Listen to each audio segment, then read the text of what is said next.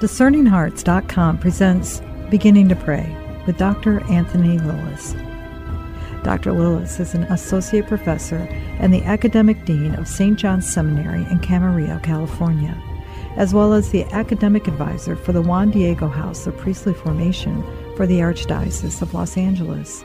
Through the years, clergy, seminarians, religious, and lay faithful have benefited from his lectures and retreat conferences on the Carmelite doctrines of the Church and the writings of Blessed Elizabeth of the Trinity.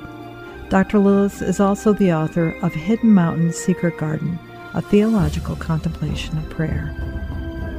In this series of conversations with Dr. Lilles, we reflect on the writings of Blessed Elizabeth of the Trinity. Her retreat, entitled The Last Retreat, is the source of our current reflection. Beginning to Pray with Dr. Anthony Lilles. I'm your host, Chris McGregor. Anthony, thank you so much for joining me again. It's wonderful to be with you, Chris. We're on the 12th day of the last retreat. As we close in even towards the remaining days, it always tweaks my heart a bit to think of this as the last retreat, she would write. Yeah.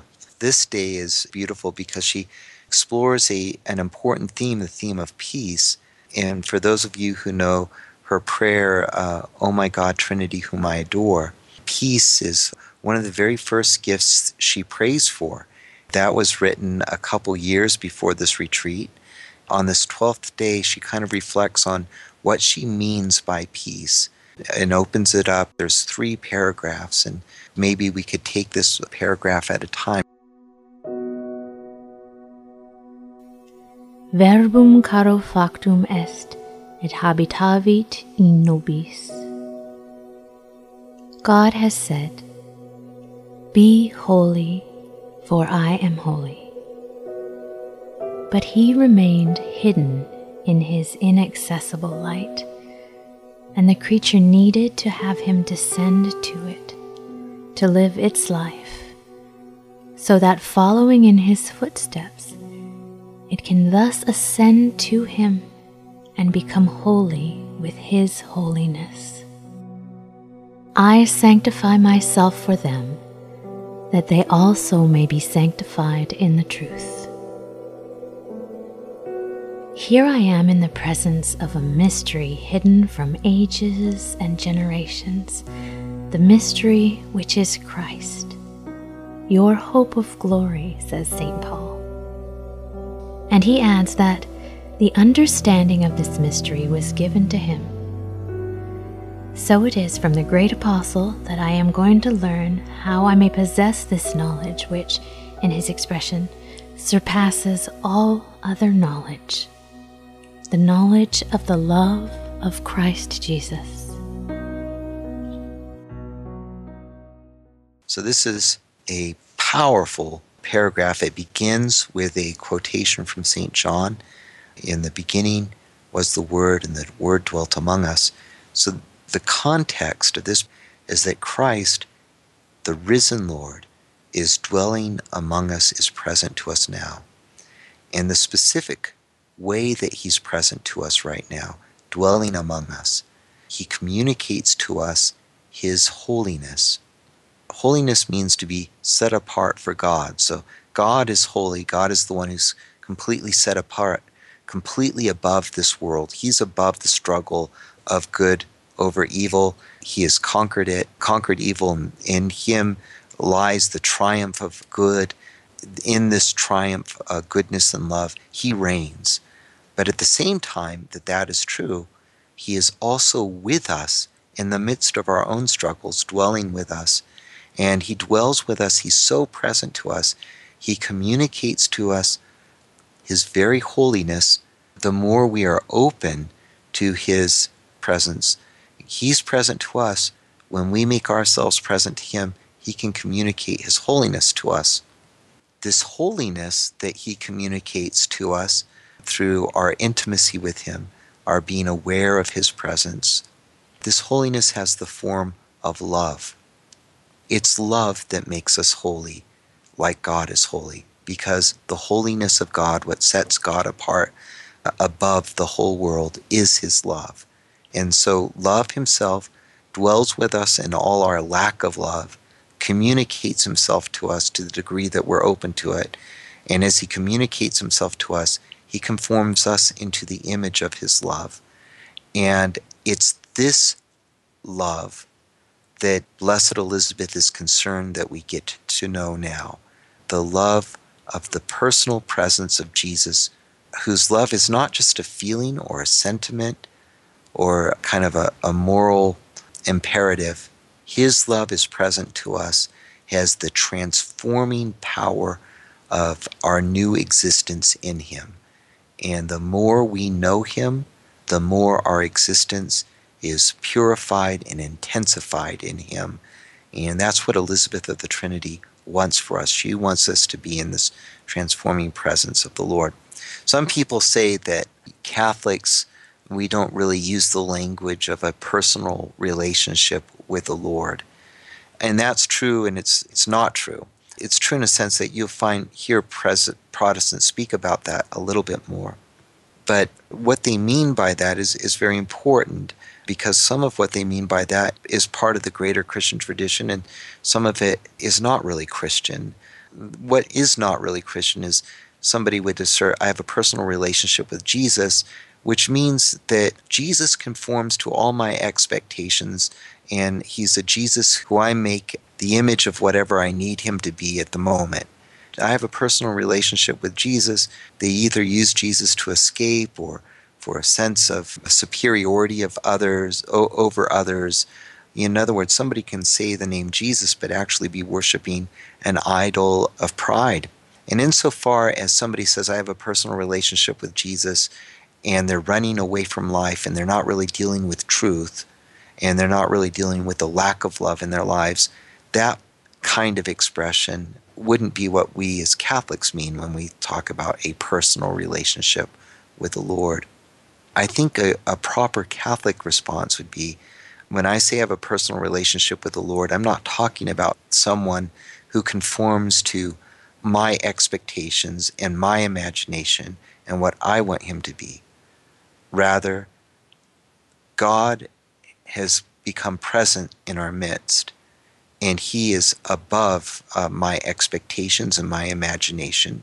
In fact, my expectations and my imaginations and my needs are to be judged in the light of his living presence, a presence that is so present, a personal presence that is so present, it is more present than I am to myself.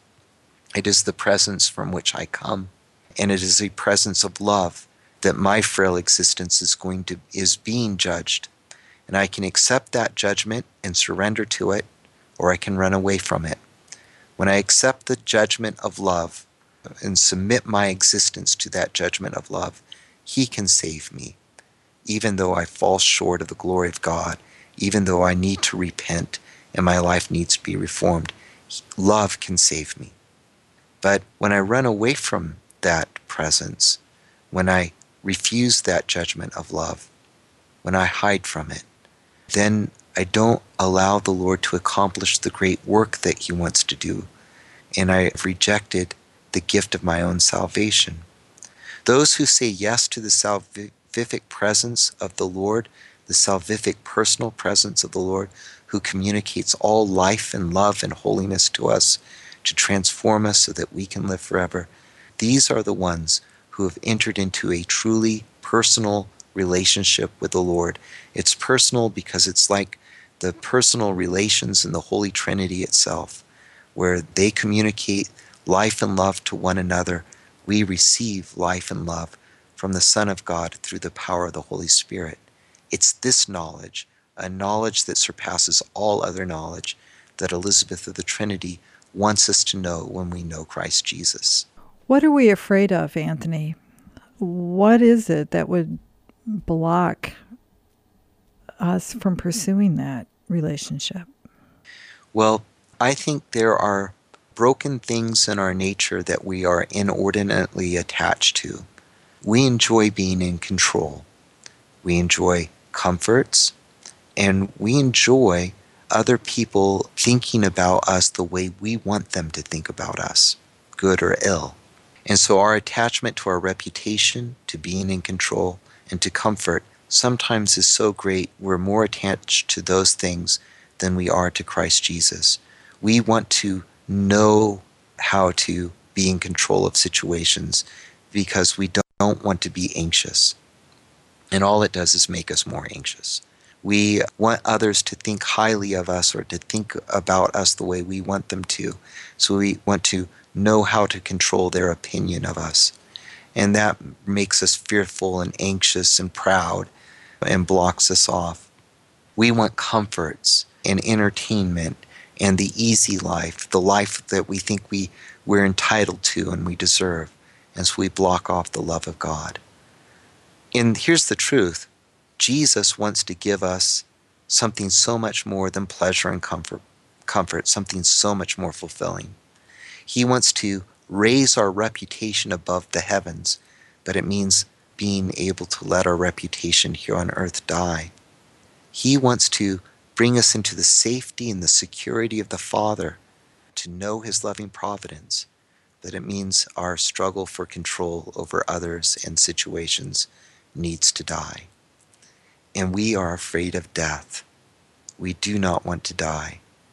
The idea of following our crucified Master and suffering in our own passion in the pattern of His death, this scares us, and so we run from Christ Jesus. As long as we are anxious and afraid to lay down our lives, as long as we are trying to grasp at life and save our lives, we will lose it. We will lose everything. The great journey, and Elizabeth is pointing to this, at least indirectly in these words, the great journey is to learn to trust Jesus with everything. And if you can trust Jesus with everything, then He will lead you into a fullness that nothing in this world can take away, that surpasses everything else. It's a journey of trust. So you ask, why? What are we afraid of? And the answer is, we're afraid to trust. We're afraid to die. We're afraid to trust Jesus. And Elizabeth is saying, look to Him, know Him, and as you behold Him, you will find the reason to trust Him.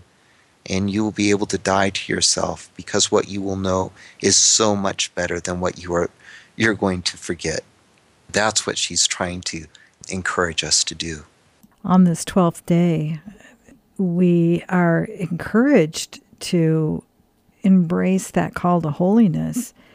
And she talks about, as you just said, to trust that He will bring you peace.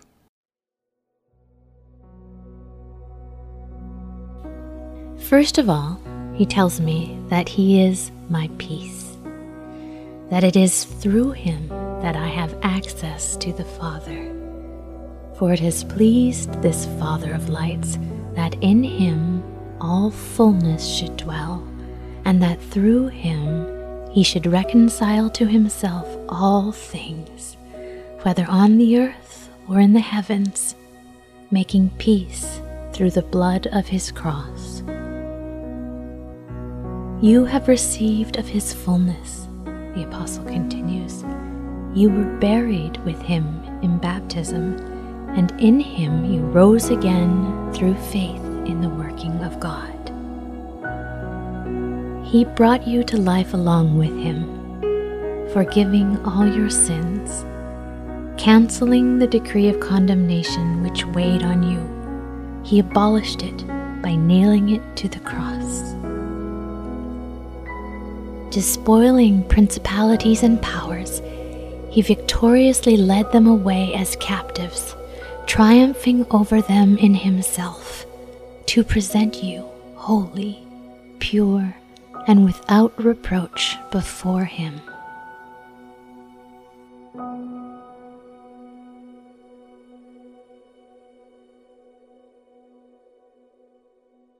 This is the heart of her message today. Now, this is an awesome paragraph because she's telling us the nature of Christian peace and the nature, something about what Christian prayer can do, which no other kind of prayer of any other spiritual tradition makes the same claim as Christian prayer. And other forms of prayer and methods and techniques that claim to be able to do this are either counterfeit or they are themselves Christian under other packaging. But this is the great claim of Christian prayer. Christian prayer brings us peace because it reestablishes us in righteousness. It reconciles us. It rectifies our being, forgives the debt of our sins. It frees us from all the powers of evil so that rectified we can stand before God, holy and immaculate. That's only the Christian faith promises that, and only faith in Christ Jesus can do that. And that's why knowing Jesus is so important. That's our peace. Our peace is to be able to stand before God rectified. Rectified means to be made straight up, to be able to stand up. And we're able to stand up because the love of God and what Jesus did for us on the cross gives us the firm ground we need to stand with our being. Without Christ Jesus, without the truth from the Father, without the love that comes from the Father, we're awash, we are drowning in a world of meaninglessness. But with that word, we have something to stand on. And what does that word say? The word says that despite all our sin and failure and all our wickedness and all the ways that we have fallen short and our weakness and our voids and broken dreams and broken hearts and disappointments, despite all those things that have gone wrong in our lives that weigh us down, that is not the deepest truth of who we are.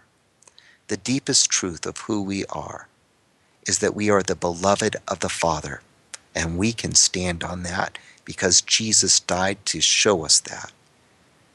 He died that we might be reconciled with the Father, that we might have access with the Father, that we might know his loving gaze, that we might be enfolded in his loving arms, that we might know his bosom. And Jesus is the one who leads us there. He leads us there by purifying us of sin. He leads us there by protecting us from principalities and powers of evil that are trying to drag us down. He leads us there by giving us the strength we need in trials and tribulations so that we don't return to the base way of life we had before. He leads us there by restoring our dignity, by helping us remember who we are, the sons and daughters of the Father, bought with the price of his own blood, bought at great price, because in the eyes of the Father we are so very precious. This is what Elizabeth wants us to know when we gaze on Christ Jesus. And when you know this, there is a peace that you have that nothing in this world can take from you. You are truly yourself. You have been saved by Jesus. You know who you are. And knowing who you are, you're at peace with yourself. You're able to be at peace with your brothers and sisters. You're able to be at peace with members of your family. You're able to forgive. You're able to let go of bitterness and resentment. You're able to trust God because you know who you are. And you know where you stand before God.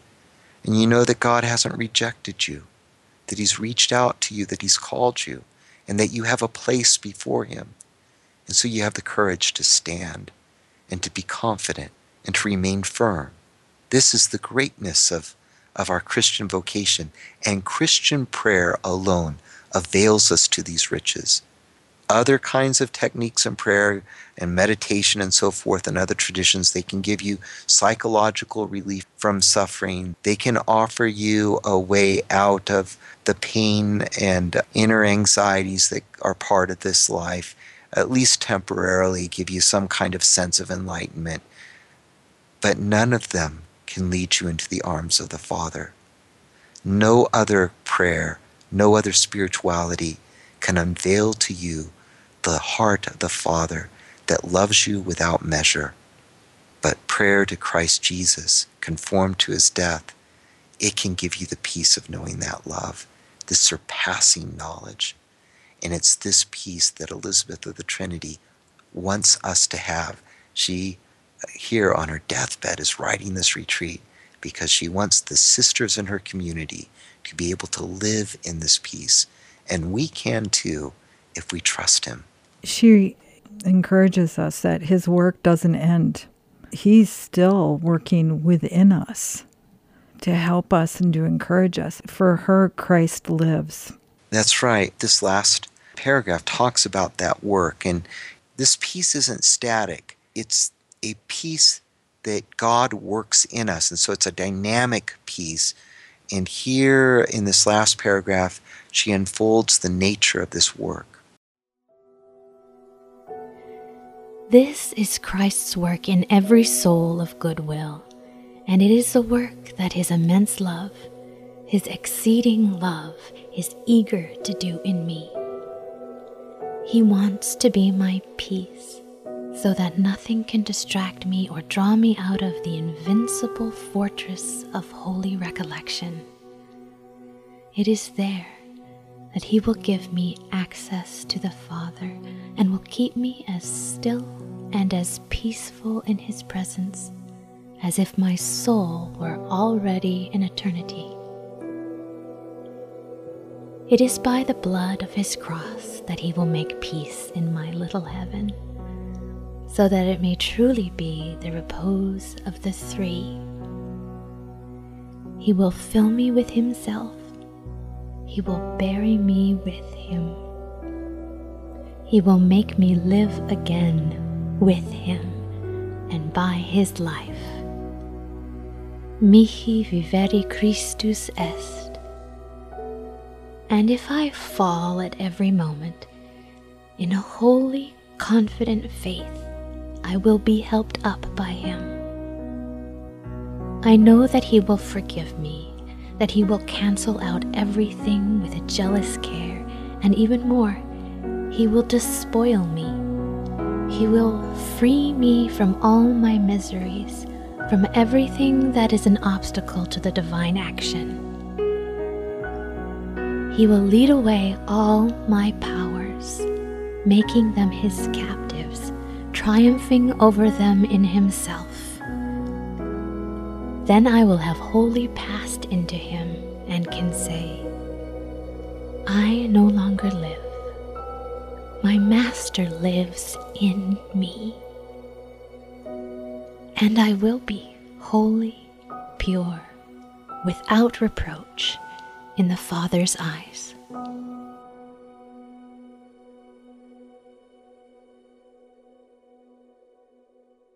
This paragraph says that the reason why we can stand before the presence of the Father, holy and immaculate and without reproach before him, is because Jesus is at work fashioning us into his very image and likeness. This paragraph also says that the place where Jesus is able to do this more than any other place is in prayer. Holy recollection is a moment in prayer where you direct all the powers of attention of your soul and direct them to God. Now, we should be recollected at every moment of our lives. We should always be aware of God's presence. But our ability to be recollected at each moment of our lives requires that we also have time in our day where every day, we pull away, even if it's just for 15 minutes in the morning before everybody gets up, or 15 minutes at night after everybody's gone to bed and we have that little bit of silence in the house, or some other 10 to 15 minute period in the day, maybe before or after Mass if you're able to go to daily Mass. And you just give your whole heart and your whole attention to God for that, to the Lord Jesus for that 15 minutes. Surrender your heart to him, making space for Jesus for those 15 minutes, 20 minutes if you can. Jesus does something beautiful in your heart in that little space of silence that you give him. He begins to purify you in the deep, deep depths, places so deep modern psychology hasn't even discovered them yet. He begins purifying those places and making them beautiful, a beautiful place for God to dwell. He brings a fruitfulness to your heart so that virtues that you don't even know you have begin to sprout and grow. And this whole time that he's doing this for you, you become more and more Christ-like. He becomes the animating principle of your life. A short time devoted to prayer every day where you allow him your full attention gives him the space to begin to animate your life more and more with his presence, with his power, and with his love. And this is the work that he's doing. Those who avail themselves to this work, they know the peace of Christ Jesus. It's a beautiful thing. The first thing that Jesus says when he appears to his apostles after the resurrection is, "Peace be with you." Well, if peace was such an easy thing, he wouldn't have needed to say it. But he grants them peace because peace is a very difficult work to accomplish. And if we want to receive the blessing of the peace of the Lord in our lives, Elizabeth is saying here, recollection, some time spent in prayer every day, avails your heart, makes your heart a place where Jesus can recreate in you his whole mystery, a mystery that becomes a source of peace for you and all those in your life that he entrusts to you. Final thoughts on this 12th day, Anthony? Well, just one small thing. How is Jesus forming you into his image and likeness? And you'll see this in Elizabeth's writing. She loves to talk about the exceeding love, the immense love of God. For those of you who have the practice of prayer and are able to spend longer periods in prayer, I want to encourage you to that as you can. For those of you for whom prayer is a brand new experience, you haven't really developed the practice yet, I recommend start small, but to begin. And what is it that you are thinking about when you turn your heart to God? Well, I encourage you to think about the immensity of his love for you. How whatever you know of his love is greater. And let that truth wash over you again and again. Let yourself, another way of speaking about that same reality is let yourself be bathed in the blood of Jesus, the blood he poured out for you. Those blood shed so that you might know the overflowing presence of the love of the Father in your life.